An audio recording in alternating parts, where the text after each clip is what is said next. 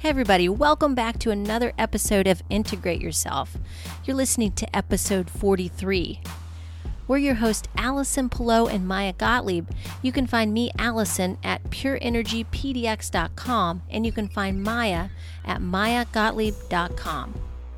Maya and I are both certified nutrition and fitness coaches, and together we share over 20 years experience in the field, coaching clients and doing our own research on leading-edge nutrition and fitness in regard to hormonal balance and aging.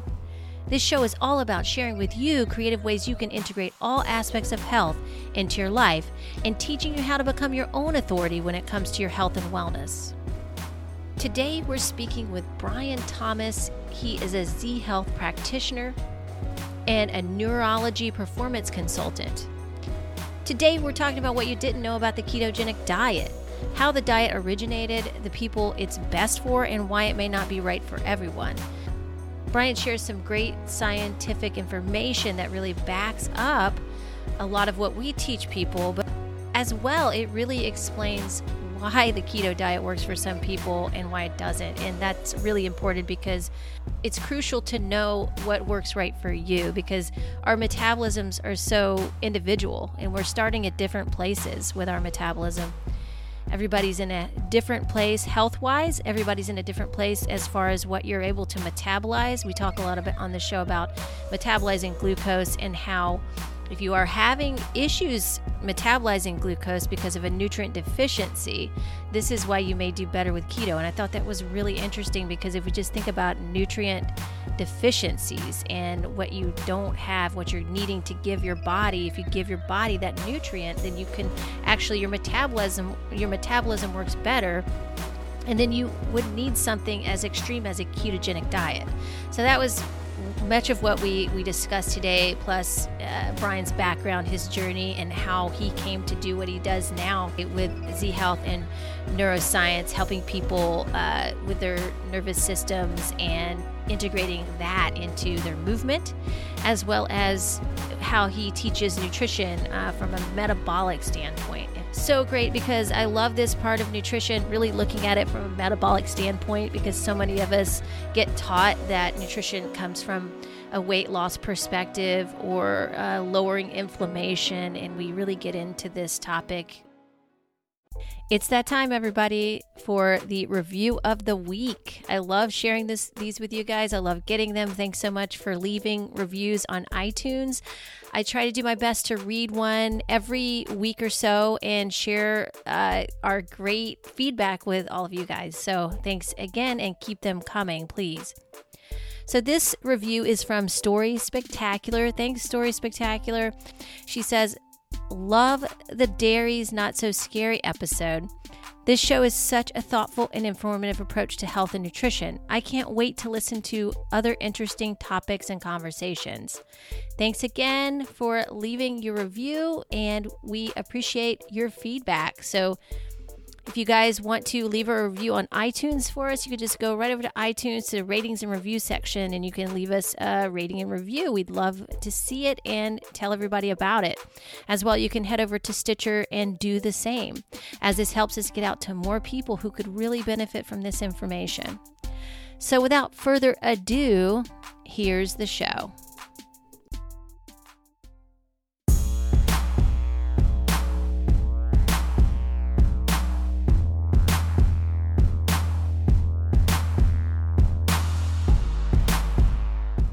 Integrate Yourself podcast with Allison Pillow and Maya Gottlieb. My name is Maya. Allison is here with me, and we have a wonderful guest. His name is Brian Thomas.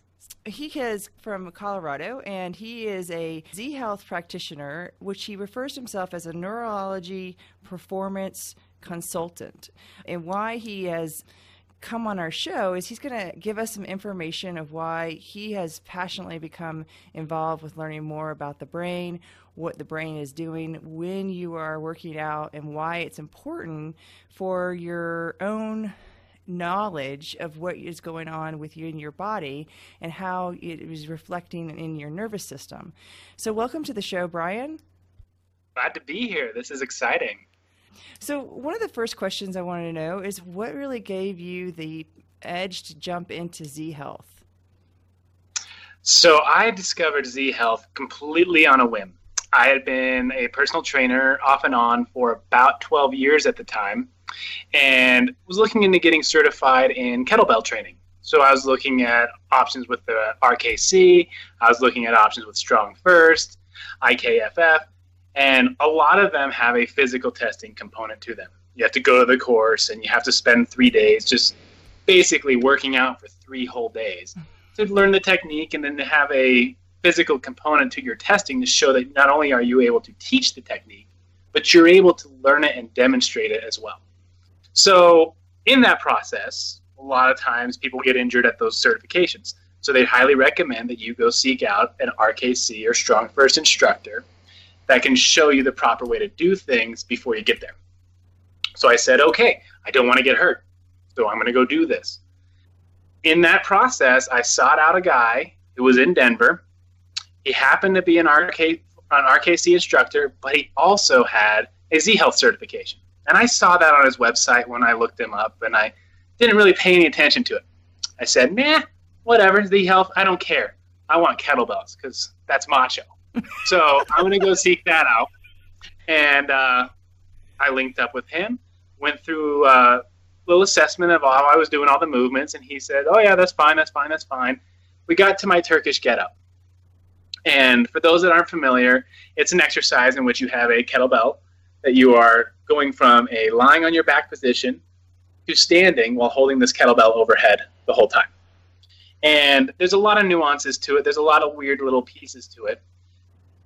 Going through that exercise, he commented, he said, hey, can you bridge your hips a little bit higher? I said, that's it. That's all I got. Deal with it. And he took my foot and he grabbed my foot and just kind of opened up one of the joints, just kind of stretched it a little bit, set it back down and said, okay, now try. So I said, okay, that's weird. This guy has a foot fetish. So I go through and I go back through the exercise. And sure enough, my hips bridged way better. I felt like I shot my pelvis through the ceiling. It was a noticeably easier movement and far less difficult than I had ever imagined. And I looked at him, I said, okay, what just happened there? Why does that matter? What did we just do? And that he said, okay, so we've talked about the differences in RKC, we've talked about the differences in Strong First and IKFF. Let's talk about Z Health. So I said, okay, you've got my attention. So he told me a little bit about it, explained to me how little bits of input can affect so many other things. And at that point, I still didn't know if I wanted to do that, but I looked at their calendar, I looked at their website, saw that they had a course coming up in Denver in about a month. I said, well, I can do kettlebell stuff, or I can go learn the Z Health thing, which I don't really understand or know much about. But as I thought about it, kettlebells would really only help me to be good at kettlebell training people who wanted kettlebell training. The more I thought about it, the more I realized how the neurology would affect anybody, whether they wanted to train with kettlebells or not. The Z Health course seemed like a much better bet. So I went, and in that course, I saw the instructors there. And this was what really moved me to move forward with their curriculum, is every instructor that they had was calm. They were very relaxed in their movement. They were able to move very, very well. And they were very intelligent. And they could do everything that they were explaining, and they could explain it in a way that I actually understood, which was really impressive. So at that point, I said, these guys are very different in their demeanor and in their attitude and in their presentation than any course I'd ever been to, than any sort of instructors I've ever worked with. I want to be like that. It was one that was full of stress hormones, as I was really limiting a lot of the things that were keeping me sane, or that would have kept me sane at the time. And as a result, seeing that, I knew instantly that they had that just personality and persona that I wanted. So I said, I'm going to go pursue this. So I went to their first major course, the R-Phase course, learned how to move nearly every joint in my body. And at that point I said, okay, I feel different than I've ever felt. I move better than I've ever moved. This is it. This is my calling, because I feel like I'm a completely different person. And that made me want to bestow that gift on other people too. Wow. Thank you for sharing your story. It's quite passionate, and it really explains the depth of why when you do start taking some of these courses, it just unravels so many gifts for you and other people that you work with. Allison, do you have anything you want to say? I was curious, Brian, as to how long you've been doing it and how has it affected your clients? Have you been using it with lots of your clients, and have you seen many quick results from it? You just kind of throw it in there when you're working with clients in the gym, or how does it work? So initially, I was so enamored with how something so seemingly simplistic could have such a profound effect on my response or my movement or my strength. So immediately I gravitated towards everybody needs to do this Z Health stuff all the time. Right. And what I started to realize the longer I've been doing their courses, and I've taken their whole curriculum at this point, some courses several times over, and I've been doing it now for about 5 years. And once I started to really realize that it wasn't about you can only do Z Health, it was more a lens to look at everything else you're doing things through. It made me a lot more precise in using not only the tools that I gleaned from Z Health, but it made me more precise in the application of the tools I had outside of Z Health already. So understand that, I've been able to integrate it with every client. I do Z Health pretty much exclusively anymore, at least facets of that focus. So by that, I mean, I'll have clients that I work with that are dealing with chronic pain issues. I'll have clients that I'm working with that are dealing with chronic respiratory issues. I have clients that I work with that simply just want to look better naked. And so with that, a lot of what I'll do is things that can get them where they need to go, but I use a lens that allows me to really focus on whether or not they're neurologically going to be a better, happier person when the process is all said and done. And that's really the big thing for me, is seeing those kind of changes on that personal level. Yeah, that's incredible. I find most people are not even aware that there are neurological benefits that can come about through exercise or activating certain responses in your body neurologically. So yeah, that's incredible. Hey, you're hearing a lot more people talk about neurology and fitness now. Mm-hmm. And it's really exciting to see, but I think a lot of it falls short of the precision that's really necessary to make those changes stick for that individual. Yeah, that word is being thrown around a lot right now. I totally agree. And so you're saying the difference between what's being kind of thrown around, neuroscience and that kind of thing, is as a Z Health practitioner, there's a complete system that goes with that, and it's an assessment as well. Absolutely. And we're all, whether you're using Z Health or you've gone to courses with Z Health or not, if you have a client you're exercising, or you have a client you're talking to, or you have a client you're working with on a nutritional level, you can't divorce that from their neurology. And so when you look at the tool set that Z Health provides you, it allows you a lens to look at what that client may actually really truly need that may be exclusive to them and no other client or athlete or family member that you're working with. So when you can make things super, super precise, you can see changes quickly, you can see changes that are appropriate to what they need, and you can spare yourself a lot of frustration and a lot of effort doing things that may not help them or may make them worse or set them back. Yes. I love that. Yeah. I kind of find it as a individualization or adaptation that kind of can change someone in an amazing ways if you just actually take even a small amount, like even just a wrist circle or some kind of jam finger can change the how the body responds to any movement at all. And it really kind of comes down to really seeing that stacking of stress. And we don't really feel the stress, but our bodies are carrying it, and we may not be aware of when we're walking or what we're doing, and it seems very normal.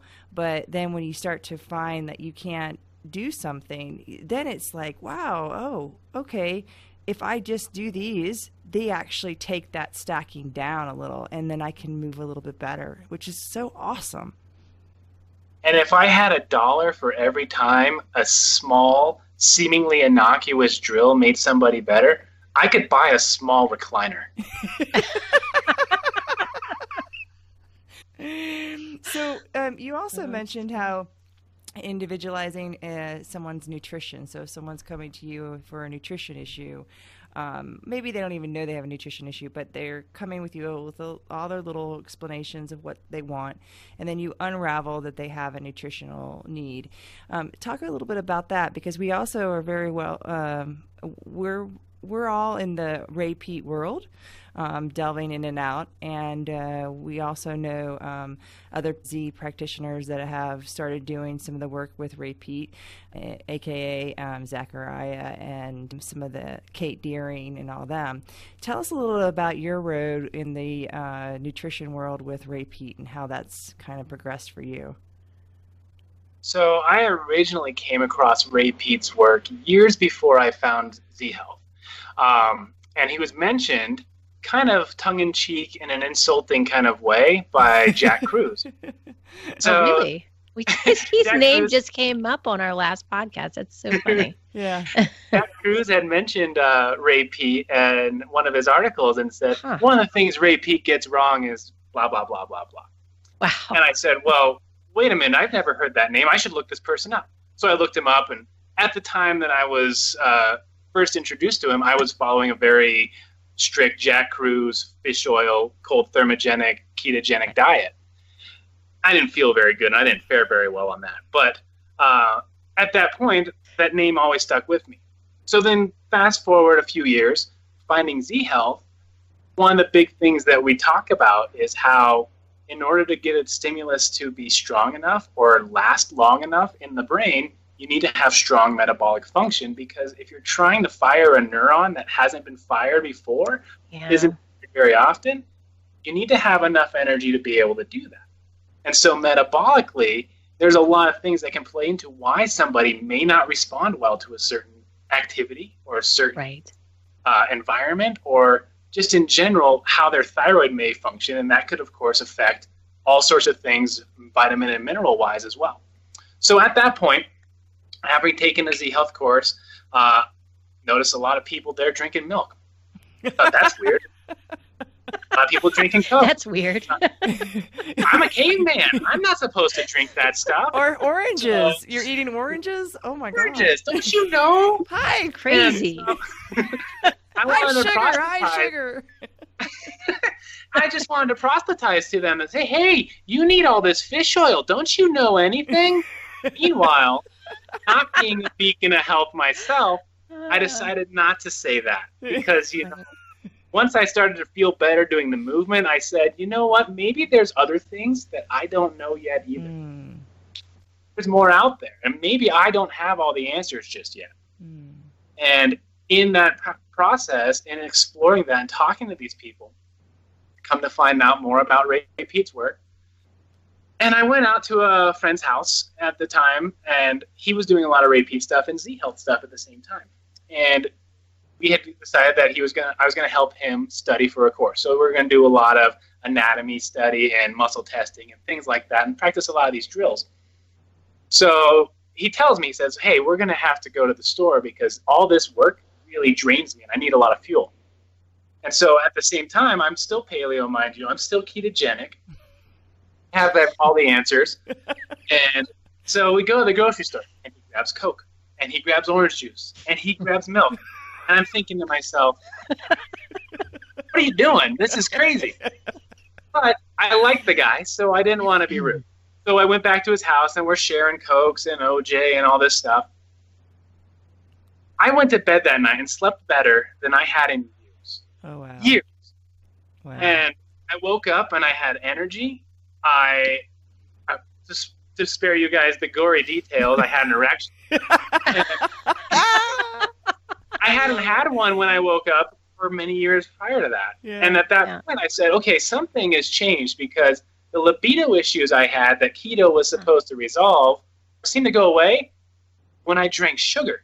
Yeah. Oh, and I thought to myself, that's odd. Okay, I need to know more about this. Yeah. Because this is exactly one of the big things I've been missing in my life.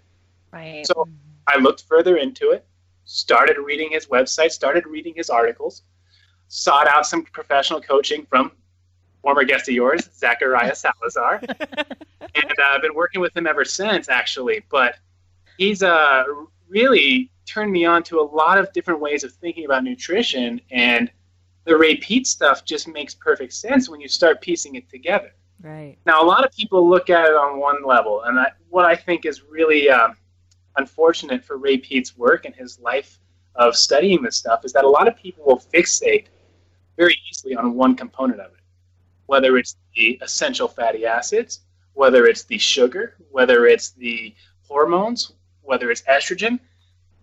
Or the PUFAs. And they tend to... The PUFAs. What's that? The PUFAs, like they can't eat No. PUFA. Yeah. And that's exactly it. It's one of those things where if you look at it not as a set of rules, and you look at it as a set of ideas, as a concept to experiment with for yourself, you can make your own decision. Absolutely. But if you don't even try and you discount it at face value without trying, there's a lot of things that you may be missing out with that. But I don't fault people for that. To be honest with you, I think there's a real strong reason people might do that. And that would come back to the neurology and how we will make decisions for our own survival. And when we're poorly fueled, it's very easy to make decisions without thinking. Mm-hmm. Yeah. It's very easy to not look at that whole big picture and say, I should research this more. It's very easy to say, no, I heard this at one point and I don't have the capacity to think any further, so I'm immediately going to reinforce and bolster my opinion. That's a really excellent point, Brian. And I think about that a lot too, and run into a lot of people. I always ask them, why? Why are you doing it? Why do you know why this is, or why you're eating this, or why it's good for you, for what reason? Well, no, I don't really know. I'm just doing it because I heard it from someone else, and that's all well and good. But again, you're losing your ability for critical thinking. But, when it comes to the health industry, I think people are really used to being told what to do. Yes. And they just do it because it's healthy. And they're also so conditioned into a diet, like, oh, I have this structure that I need to follow so that I can do this thing or goal. And then the problem is there is no diet. There was only the ideas of what you said, ideas of how the body functions better on certain things, on how your sugar isn't the demon that we've made it out to be. There's actual reasons for why you have to have it. And it's sad because we've had this discussion times and times again where people have tried some version of Ray and then said, oh, that didn't work, or it was some kind of cult of some information that was, and his like you said, his body of work is so intense that I think when we were first starting, Alice and I both had conversations about this where you're just so fatigued and you're trying to learn on your own and you don't know what you're doing, and then you have someone try to help you, but then they want you to understand everything. So you have to be really kind of diligent and persevere and keep trying for yourself, which brings you back to the self helplessness, but reversing it to your self-authority, that you become your own authority of your health again, which is a real big transition for people. It really is, and I tell my clients this all the time, is that if I could bestow upon them one gift, it would be to be able to have that autonomy, to be able to make those thoughts and decisions yourself. There's no right way to work out. There is no right way to eat. The way that you work out best is the way that you're going to have the best response relative to your health and your goals. Same thing with nutrition. The diet that works best for you, that's the diet you do, and that's fine. When you start trying to market things, you start marketing workout ideas and say, oh, everyone has to do P90X. It's the best. Everyone has to do 5x5 or 5-3-1 or CrossFit or whatever the flavor of the day is. Right. Truth is, some people will respond well to those things and some people won't. And same thing with nutrition. Some people may respond well to certain aspects of a Paleolithic diet, whatever that means. It's still theoretical at this point. And some people might respond well to a very low-fat, high-carbohydrate diet.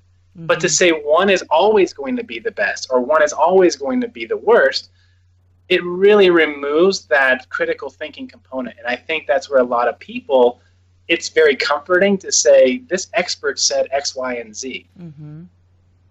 Yeah. But to really think about it yourself and analyze how you're responding, how you're feeling, are you getting where you want to go?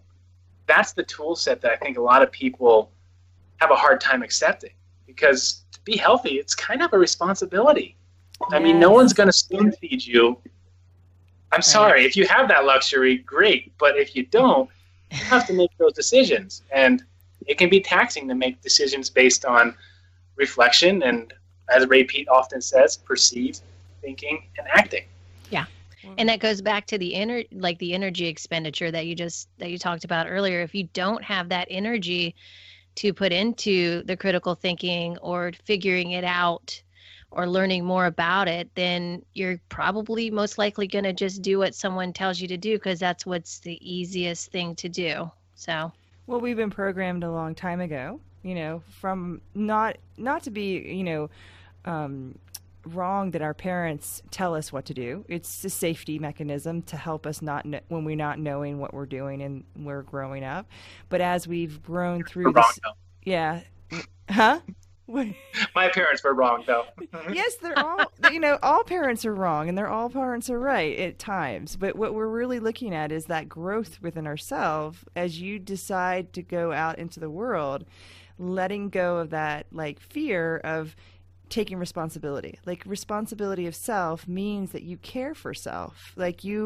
You don't have to have everything perfect. You don't have to have everything organized. It's a messy job out there, and you're not going to break yourself. Most people are really afraid to try something and see if it works anymore. The scientist or the experimenter in ourselves has been kind of pushed behind. When we're kids, we're going to try, going down the hill on a bicycle or something, and maybe that wasn't the best of ideas. But then maybe trying an orange juice may not have been such a bad idea if it made you feel good. And these are little decisions that we have to kind of fine tune within ourselves to be able to say, you know what? I can do this and I won't fall apart. There's a little bit of that. You can take the safety wheels off for now. You can put them back a little later if you need them. But right now, just be okay with experimenting. And think that we have all the answers at this point. I mean, it wasn't very long ago you could walk into a pharmacy and you could buy morphine without a prescription. Right? You'd be able to go to the tonsorial parlor or what is now known as your barber shop, and if you were sick, they would let blood out of you to try and get rid of the toxins. This was not very long ago, and so to think that we've completely figured out the right way to eat, the right way to be healthy, the right way to live forever, we haven't. No. Yeah, so I feel like in some ways we've all even gone backwards. Yeah. In a lot of ways. Well, more information always, seems like a great idea, but then sometimes it's not filtrated right, filtrated, like in just a plain kind of integration of, can I take this information that I'm receiving and utilize it in my life, which is a really important decision making, and how we all need to have, that ability to do that thing. Is that part of us that needs to grow within. Yeah, absolutely. Hey everybody, Four Sigmatic is on a mission to popularizing mushroom consumption. They make drinking mushrooms and superfoods delicious and easy to do with their mushroom coffees, mushroom superfood blends, and mushroom elixirs. They sell tens for at-home use and single-serve packets, which are convenient to carry and share. So you'll love blending their products with a cup of hot water and some milk, or mixing them into your smoothies and shakes. But the bottom line is that they believe life is better when we're on shrooms every day, all day. And again, we have talked about mushrooms in the past and how it can be a detoxifying aid for the gut and the liver. And that's why I add mine to my milk every morning, as well as in the form of the hot cacao mix, as that's my favorite. You get a good source of magnesium from the cacao, as well as there's some sugar in there for metabolism.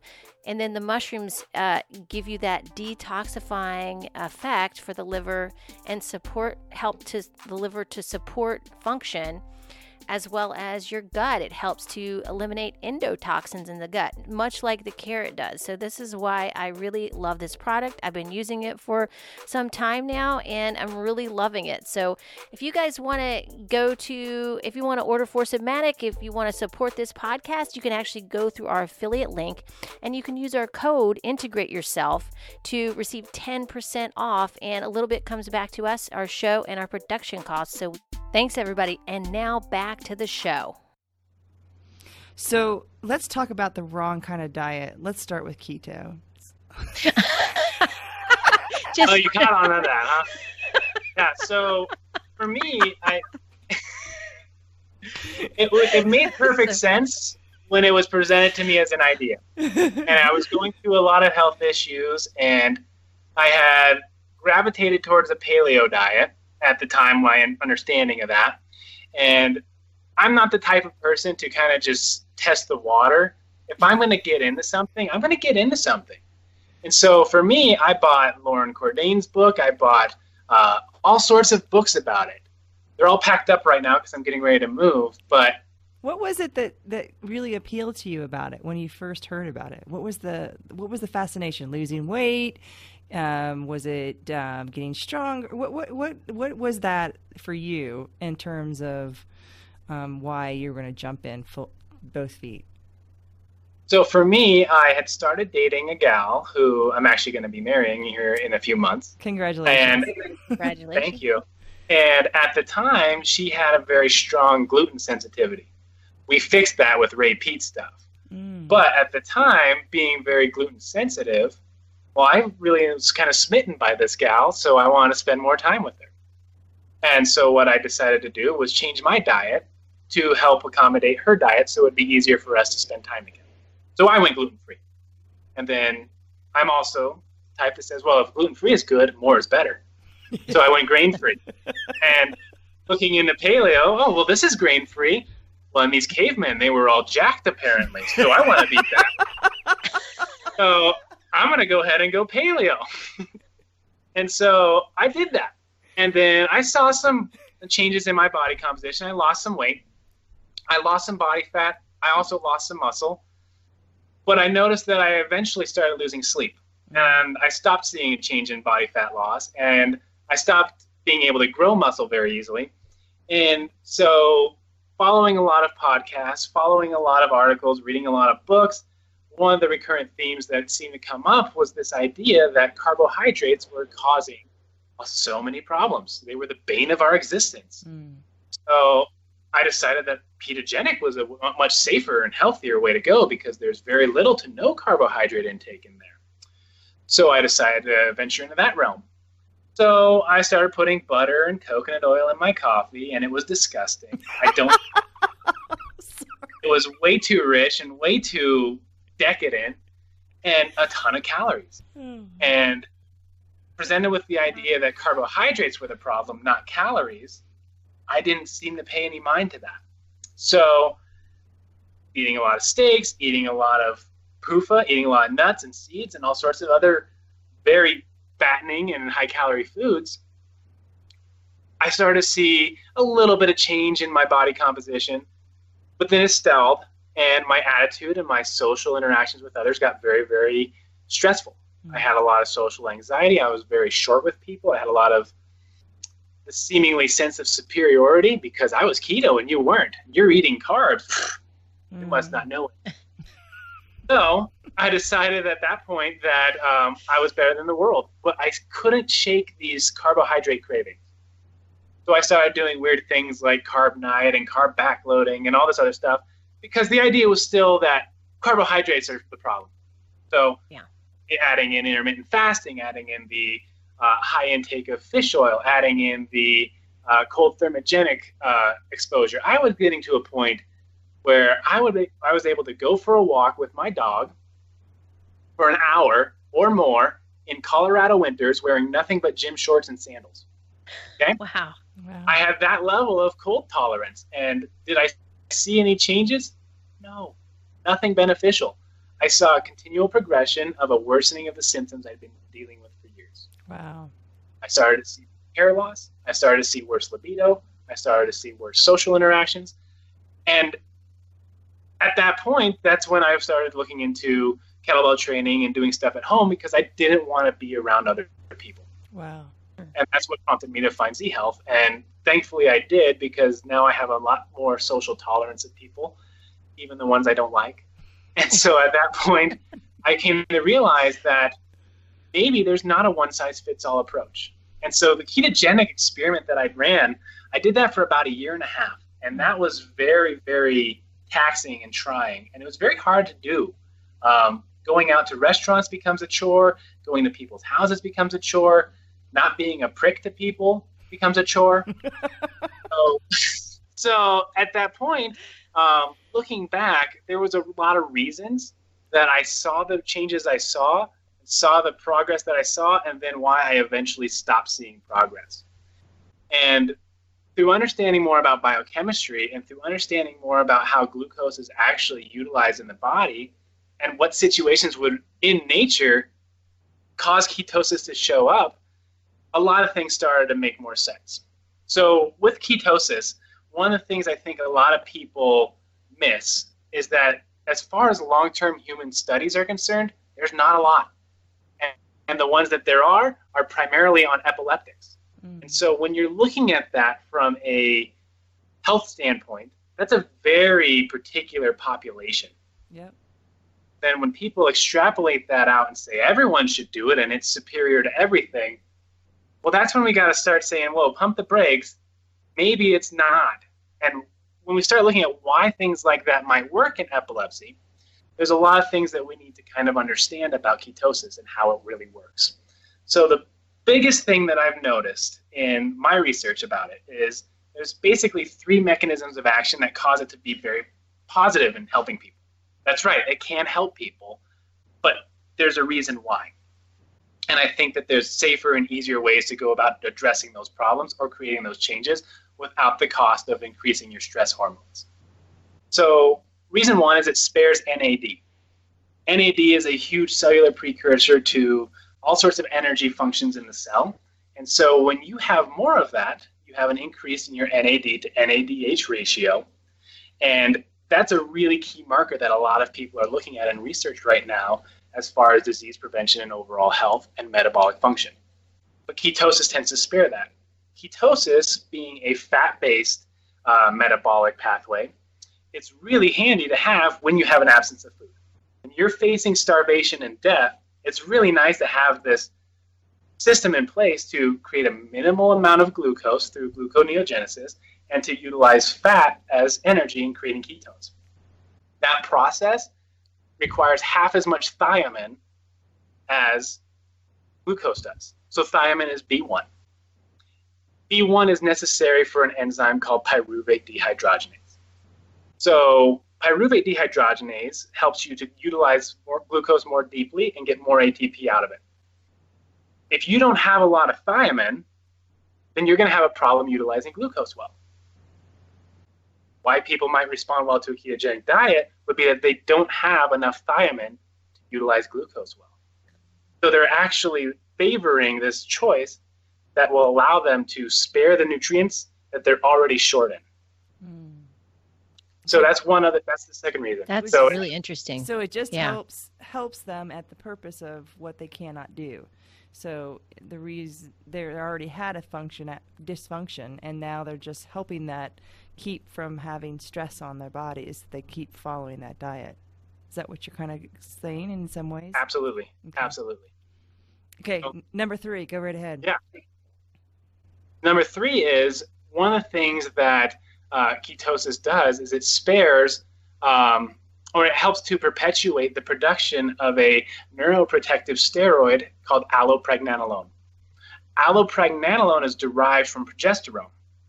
Mm-hmm. So why that might be important is because that's a very calming, very anti-excitotoxic hormone, if you will.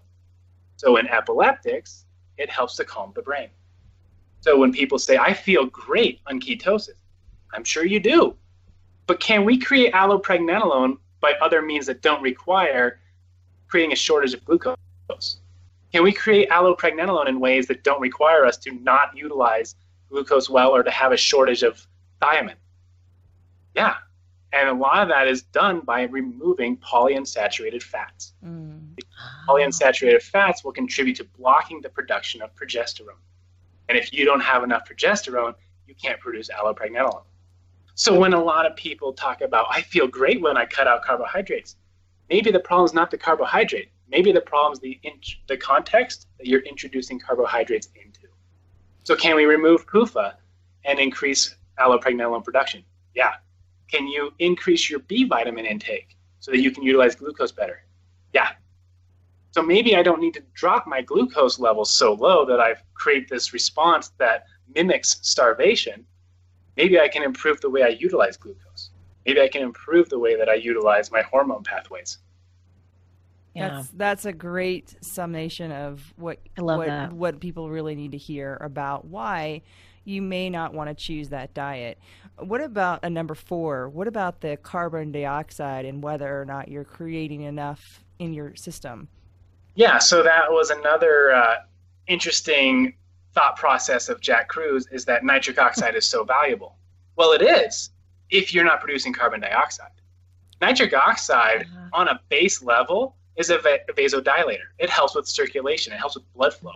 The problem is that when nitric oxide attaches to key respiratory enzymes in the cell, you have a downside to energy production. Right. You're not able to create as much ATP. So nitric oxide attaches to an enzyme called cytochrome C oxidase. So cytochrome C oxidase helps you get into deeper levels of cellular respiration. And when that's blocked, again, you're going to limit your capacity to utilize glucose well. So carbon dioxide, which is produced by carbohydrates, so that's where the name actually comes from, is carbon, hydrates, and water. So it's carbon and water in the molecule basis. So when you have a shortage of carbohydrate intake, you will produce less carbon dioxide. And so carbon dioxide will act as a vasodilator. The thing is, carbon dioxide does not interfere with cellular respiration negatively. It actually promotes it. Right. So when you have a state where you're creating better CO2 production, you're able to get more out of glucose. So it's one of these weird situations where on the extreme ends of the spectrum, really low carbohydrate or really high carbohydrate, low fat, you're going to see these weird metabolic changes occur. Where people run into issues is this kind of middle ground, where a lot of times you don't see these weird mitochondrial uncoupling effects. You don't see a lot of these really upregulated Randle cycle effects where you start utilizing glucose really well. And that's where you can have a lot more room for error, I believe. Because if you have fat, your cells can't utilize glucose well. And if you have too much glucose, you're not going to utilize fat very well. Your cells are going to prefer one or the other. But if utilizing fat predominantly comes at the cost of lower carbon dioxide, increased nitric oxide, and mimicking a state of stress, I don't think that's something we'd want to dabble with long term. Yeah, very good. I agree. Very good. And one of the things that I noticed is the transition back from those diets to a carbohydrate diet, or to the fear that comes in with some of the clients that I've talked to is about gaining weight, the whole aspect of you don't know what your healing time is. And if there is a healing time, what it mainly is that when you transition, like in your case, you experience absolute change right when you did it. That one day of drinking Coke and orange juice, and some people are not as aware. Can you talk a little bit about what you do to talk to people about maybe look at the options in a different way? What do you kind of tell them? Well, I think you just nailed a key component of it, and that's options. The word options is so important because somebody might just be able to supplement with B1 and alleviate so many problems when they start introducing glucose back in. Sometimes people have other issues where they have to really deal with stress on a different level than just providing more sugar. And as much as sugar is a huge anti-stress component, as most stress hormones are designed specifically to create sugar from your own tissues through a process called involution, getting to that point where somebody has better neural tone in their brainstem to regulate stress and sympathetic parasympathetic balance might be what they're really missing a lot of, because that would change blood flow to the gut and that would change nutrient absorption. You might have an issue where you have people that they need a lot of fat-soluble vitamins so that they can start creating more pregnenolone from their cholesterol. You might have somebody who needs to go after a lot of the cofactors for thyroid production. They might be low in protein. There's a lot of things that somebody might need to get more out of what they're doing. So when you talk about it, or when I talk about it, I talk to them about it from the standpoint of, we're going to experiment and we're going to look for these positive changes. So usually it's a matter of looking at things subjectively, looking at their specific goals. Oh, I want to look good in a bikini. Well, who doesn't? Oh, I want to feel good when I wake up in the morning. Oh, I want to sleep better. Oh, I want my hair to stop falling out. Oh, I don't want my PMS cramps to be so bad. Cool. We can work on any one of those things or all of them. We just need to have a good, clear goal. So when you have those kind of endpoints, you can start looking at it and saying, are we seeing changes that we want to see? Are we seeing things that tell us we're on the right trajectory? Because after a certain point, you're going to do things and not see a change. That doesn't mean that it didn't work. It just means that that's a box we can tick as something that gives us information. So it's the same thing with movement, same thing with exercise.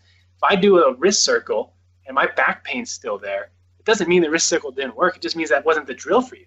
Right. Yeah, I like that. So same thing with nutrition. If we do something that we know is going to put us in the right direction, in the right wheelhouse, and we don't see a negative response and we don't see a positive response, that doesn't mean that we stop doing it. It just means, okay, that wasn't the thing you're missing.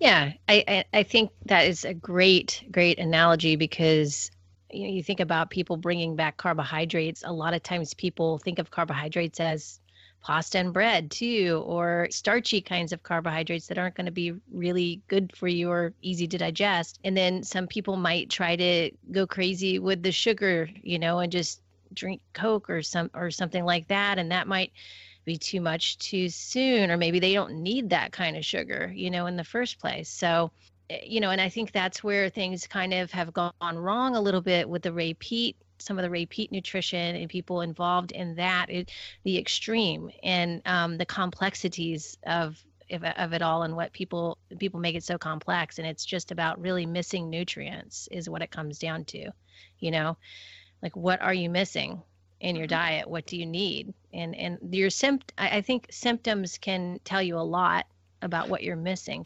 Absolutely.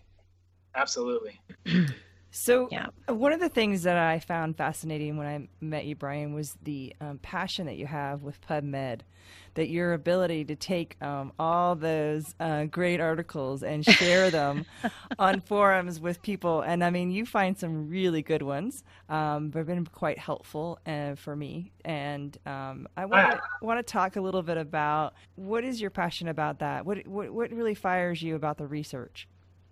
Because we know there's a dogma. We know that, it's biased on some levels. Like you can have research that's been contained in one area and looked like it's a good thing. And then, who's paying for it, all these issues. But tell us a little bit about your passion about that. You're absolutely right. There's a lot of bias out there. And that's where you can have a lot of different interpretations of the same data set depending on the person. So Carl C. Lindgren, he wrote a really cool book. It's hard to come by anymore, but it's called Cold War in Biology. It's written back in the 60s. I tried to find that. I couldn't find it. Yeah. Keep looking because it's worth it. And he has a paragraph in there where he says that it's really important to know if the scientists that are performing the study are atheists, agnostic, or men of faith, whether they're Democrats, Republicans, whatever their political leaning is. That matters, not because it will change the information or the data, but it may change how they interpret it. So one of the things that when I read that really stuck with me. And so from there, whenever I try and read a study, whether it's stuff that says PUFA is awesome or it's stuff that says PUFA is terrible, I always try and frame it from the perspective of, well, what's their goal or what is their view on physiology? So one of the things that really stands out with the Ray Peat perspective is that it's not so much about just being alive and surviving. It's about creating a metabolic state in which you can be a lot more resilient. And in our modern day and age, we have a lot more stressors that we're presented with. Toxic water, toxic air, EMF, whatever, you name it. we're not going to get rid of that stuff anytime soon.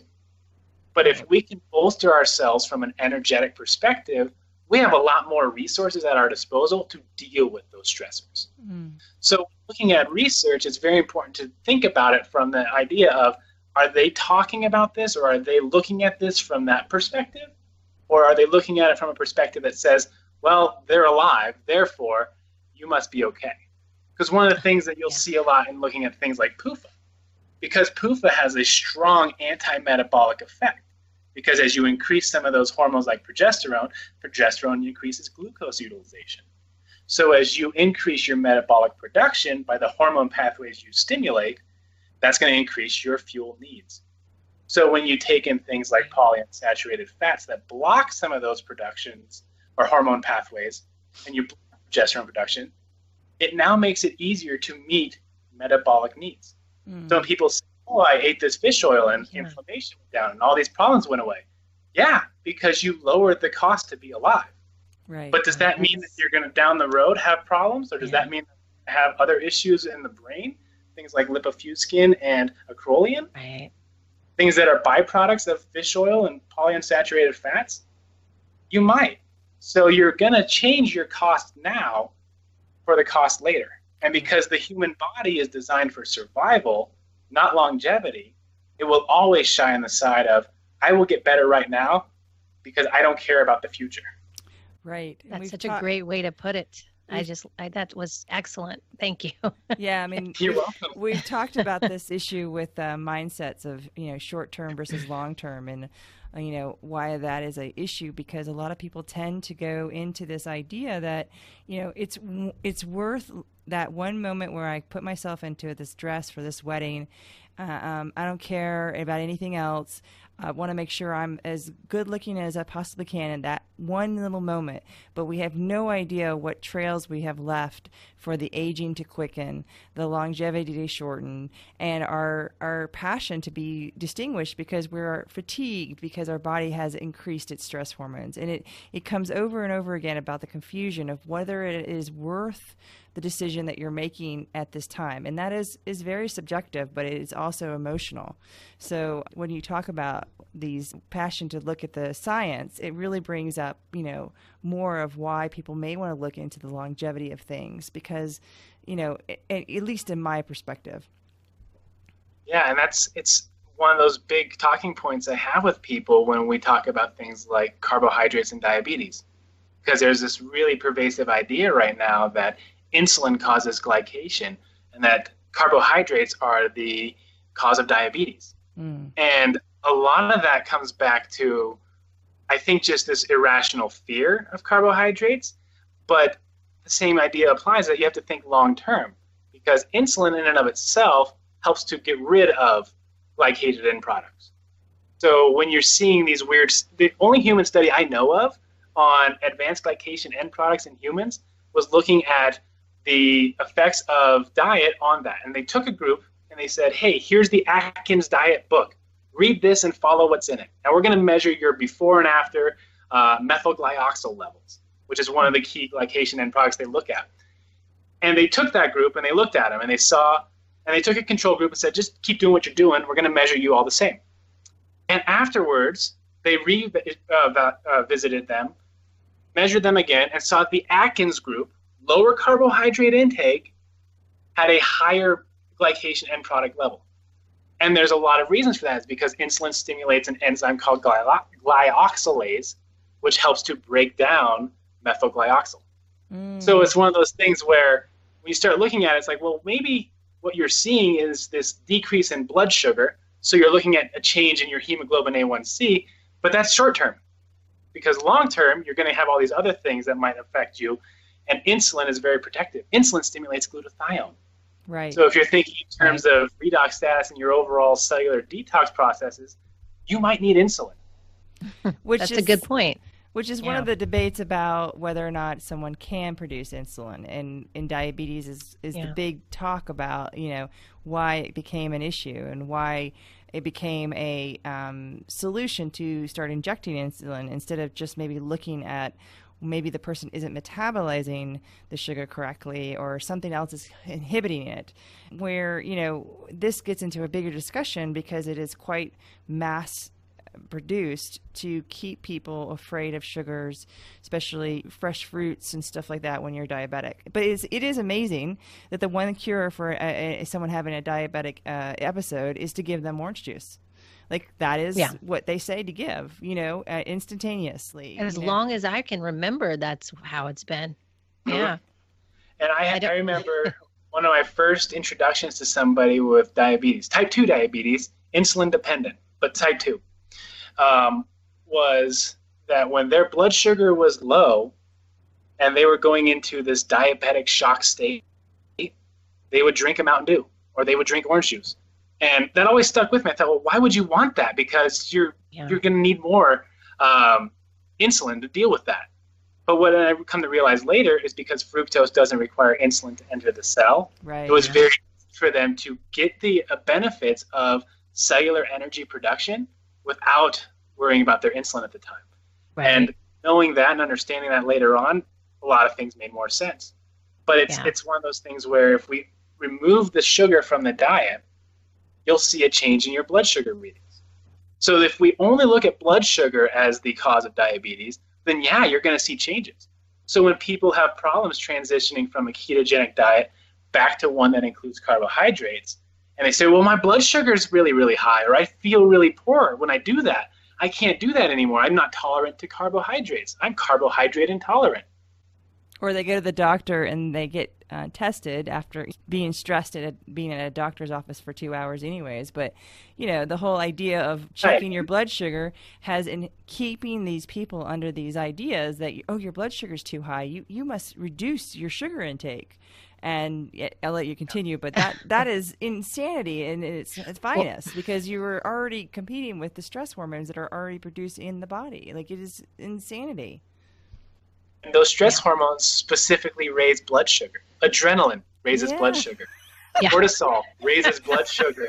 Thyroid hormone raises blood sugar. So when you're looking at these things and saying, hey, I have high blood sugar, you have to look at all these other factors. Right. And when you only fixate myopically on the one marker or the one reading, you're going to see a lot of people infer way too many things that they shouldn't be off of that one data point. Right. And so diabetes, you're looking at these people transitioning and having these problems with carbohydrates and only measuring their blood glucose, they're going to appear as if they're having these weird adverse reactions. But if you just went from a high-fat diet to one that has more carbohydrates, you might have a problem, not because of the carbohydrate, but because, again, back to the Randle cycle, you might have too much fat to utilize that glucose well. Right. And then you're in this weird metabolic purgatory where if you're not providing good nutrition, you're not providing the nutrients you're missing, and you're not getting enough glucose to utilize that favorably in the cell, you're going to be starved for energy, and you're going to perpetuate this cycle where your cells just can't absorb anything up to a certain point, and then you're going to be able to present yourself as a diabetic. Mm-hmm. Right. Or that's not going to be. Or any other disease, autoimmune, any kind of problems with, dementia. Any kind of Alzheimer's. Any of the nerve, like the MS and those kinds of things as well, because that's a starved for energy state, in my opinion, for sure. Oh, absolutely is. Which is also which we talked about the nerve endings and how they are affected with MS. And, if you're really depriving yourself from energy, the body is adapting to that survival mechanism. And if we're looking at what it's going to save first, it's going to start taking away what it can to keep you breathing and your heart beating. And so, these things start to change and you can't move as well. And it's fascinating. It's fascinating that the information is unraveling, but still people have such problems understanding it. So we appreciate you talking about it today because you have a wealth of knowledge that is very helpful, and the way you explain it is perfect, in my opinion, to So wanted to ask a couple of other questions real quick. What do you have on the horizon for yourself? I know you're moving. You have a new website coming out. So give us a little input about what's going on for you next. Sure. So I'm moving to Denver. I will be there by the end of this month and by the end of March here, and pairing up with another Z Health practitioner. And our goal is to really get together and really drive a lot of brain-based and metabolically based changes for people. And the website that I'm working on, I'm having somebody work on it, and it's in the process of being completed. So that'll be up and running soon. It'll be at performanceneuro.com. So, but I want to say thank you to you guys. I appreciate that there's somebody else out there talking about this stuff, and you guys have such a wonderful platform to share your wealth of knowledge and to be able to communicate with so many people with this information. I think it's super important, and I think what you guys are doing is super awesome. Thank you so much. I really appreciate that. That's great to hear. Yeah. And I really feel like getting connected with Zachariah and you, Brian, has been really great, because it's nice to have people in your group or whatever you want to call it in the, on the same page and in a similar mindset, because this is not like conventional wisdom, right? It's very controversial in some ways. So it's good to have people that know the science behind what we're talking about as well and can come on the show and talk about it. So we appreciate that. Yeah, absolutely. It's funny, when I started working with Zachariah, he's taught me, I'd say 95% of what I know at this point. And what's really cool is that when you have that mindset, you find people that share that with you. So if any of your listeners are worried that adopting these ideas or experimenting with them is so hard because your family may not be on board or your friends may not understand, there's plenty of people out there in either repeat communities or other communities where you can share these ideas and you can share your data points and your experimentation, and you can talk about a lot of what you're dealing with and working towards. So please have that hope. And there is a forum that you and Zachariah have called Mirandering 101. So if anybody wants to just delve into learning a little bit more, you can check that out. You can also come to on Facebook. Yeah, it's on Facebook. On Facebook. And Integrate Yourself community is also on Facebook. And we're welcoming any listeners to come on, and you can meet up with Brian or Zachariah. They're on that too.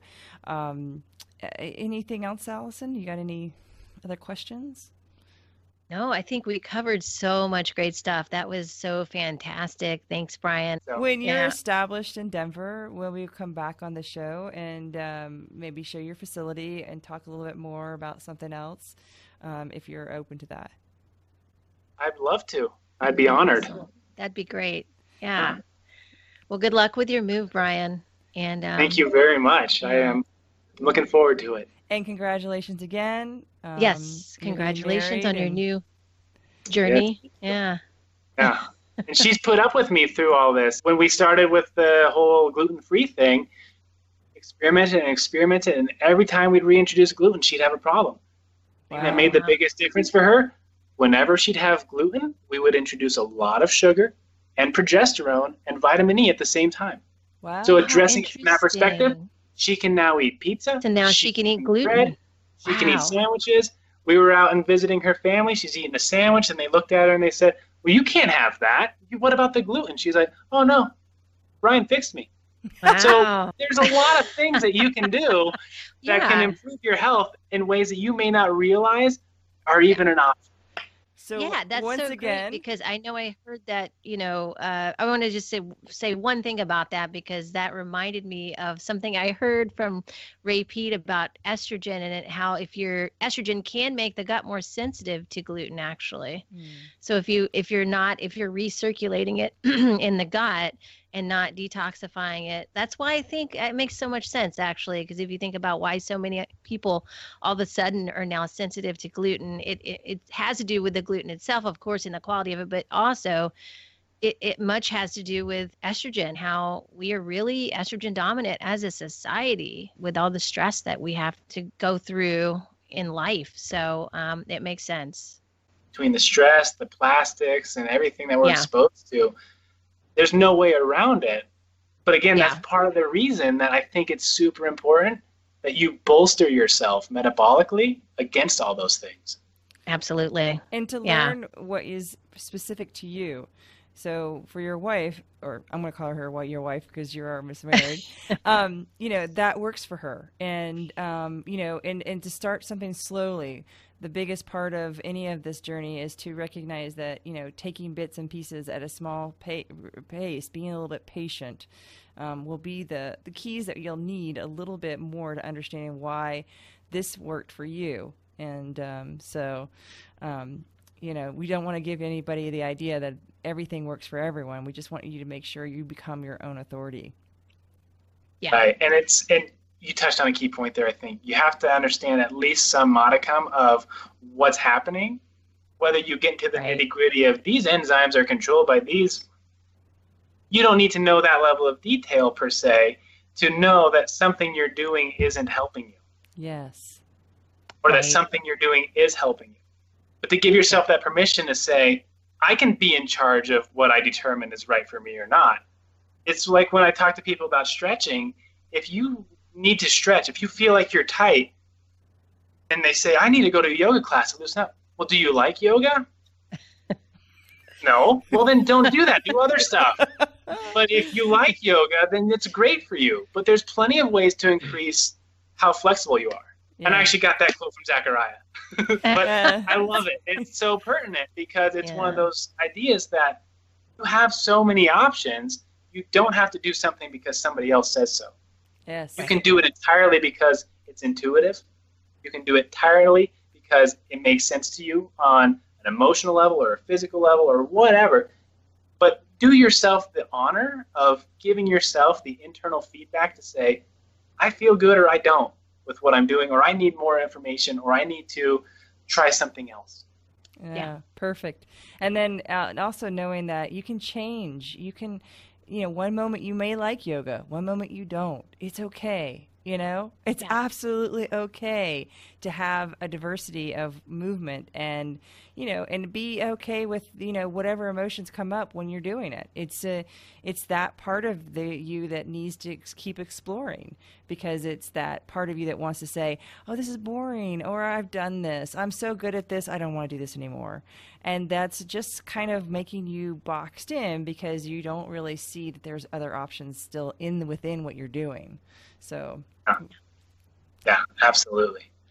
So once again, Brian, wonderful time spent. I mean, I really appreciate your knowledge and keep forefront with what you know and, sharing, because you've got the ability and the passion. And it's really great to see how friendly you are. I don't know how you were back then, but to meet you now, I've had so Probably much. Wouldn't have liked me much. I didn't like me much. I'm always excited to see you at the Z Health events and the courses. So hopefully I'll see you again, and we'll bring Allison one of those days to. I will. I'll come. Hook up. I'll come. Yeah. So. Good. I can't wait. That'll be great. All right then. All right. Well, thanks, Brian. Thank you. Yeah. Okay. Thank you guys. We'll I really appreciate it. All right. Bye-bye. Take care. Thanks so much for listening. Head on over to pureenergypdx.com if you want to watch this episode, comment, and share your thoughts about today's show. And be sure to go to patreon.com/integrateyourself to support this podcast and integrate into our online community today. Other ways you can support our podcast are to go to our Four Sigmatic affiliate link. I have included a link below our video as well as on the website. If you head on over to pureenergypdx.com and you look at the show notes page, you'll find our Four Sigmatic banner, and you can also enter the code Integrate Yourself to get 10% off your order today. We'd also love it if you guys subscribe to this podcast and subscribe to our YouTube channel, as we'll be also including lots of videos on the YouTube channel about integration as we go. We're going to be doing some videos on movement and some Z Health videos, some neuroscience videos, which will be really, really cool. And I'm excited about those too. So we'll keep you guys updated on that as well. A quick announcement. I'll be doing a metabolic nutrition walk and talk coming up here in Portland, Oregon, late next month. So I'll give you guys more details as we approach that event, but I'll be talking more about that as well. And what we're going to be doing really is taking a hike together. And I'm going to also do a class on nutrition outside in the park. And we're going to get it catered from Primal Burger, which is a grass-fed burger restaurant here in Portland, Oregon. It's going to be really awesome. So I hope you guys in Portland can make it. I'd love to see you there. If you want to find out more information about it, you can also head over to pureenergypdx.com under events, and you'll find the information there. Thanks again, guys. And I think that'll do it. Until next time, we have some really great shows coming up that we've already actually recorded, and I'm working on the editing with those. We have Kyle Mamounis coming back on the show, and Kate Deering coming back on the show too. And then we have Renee Moudry coming on the show to talk about your relationship with money, which was a great show. We enjoyed it so much. So lots of good stuff coming up. You guys stay tuned. Thanks again for listening. Thanks for watching, and thanks for your support. We will talk to you again soon.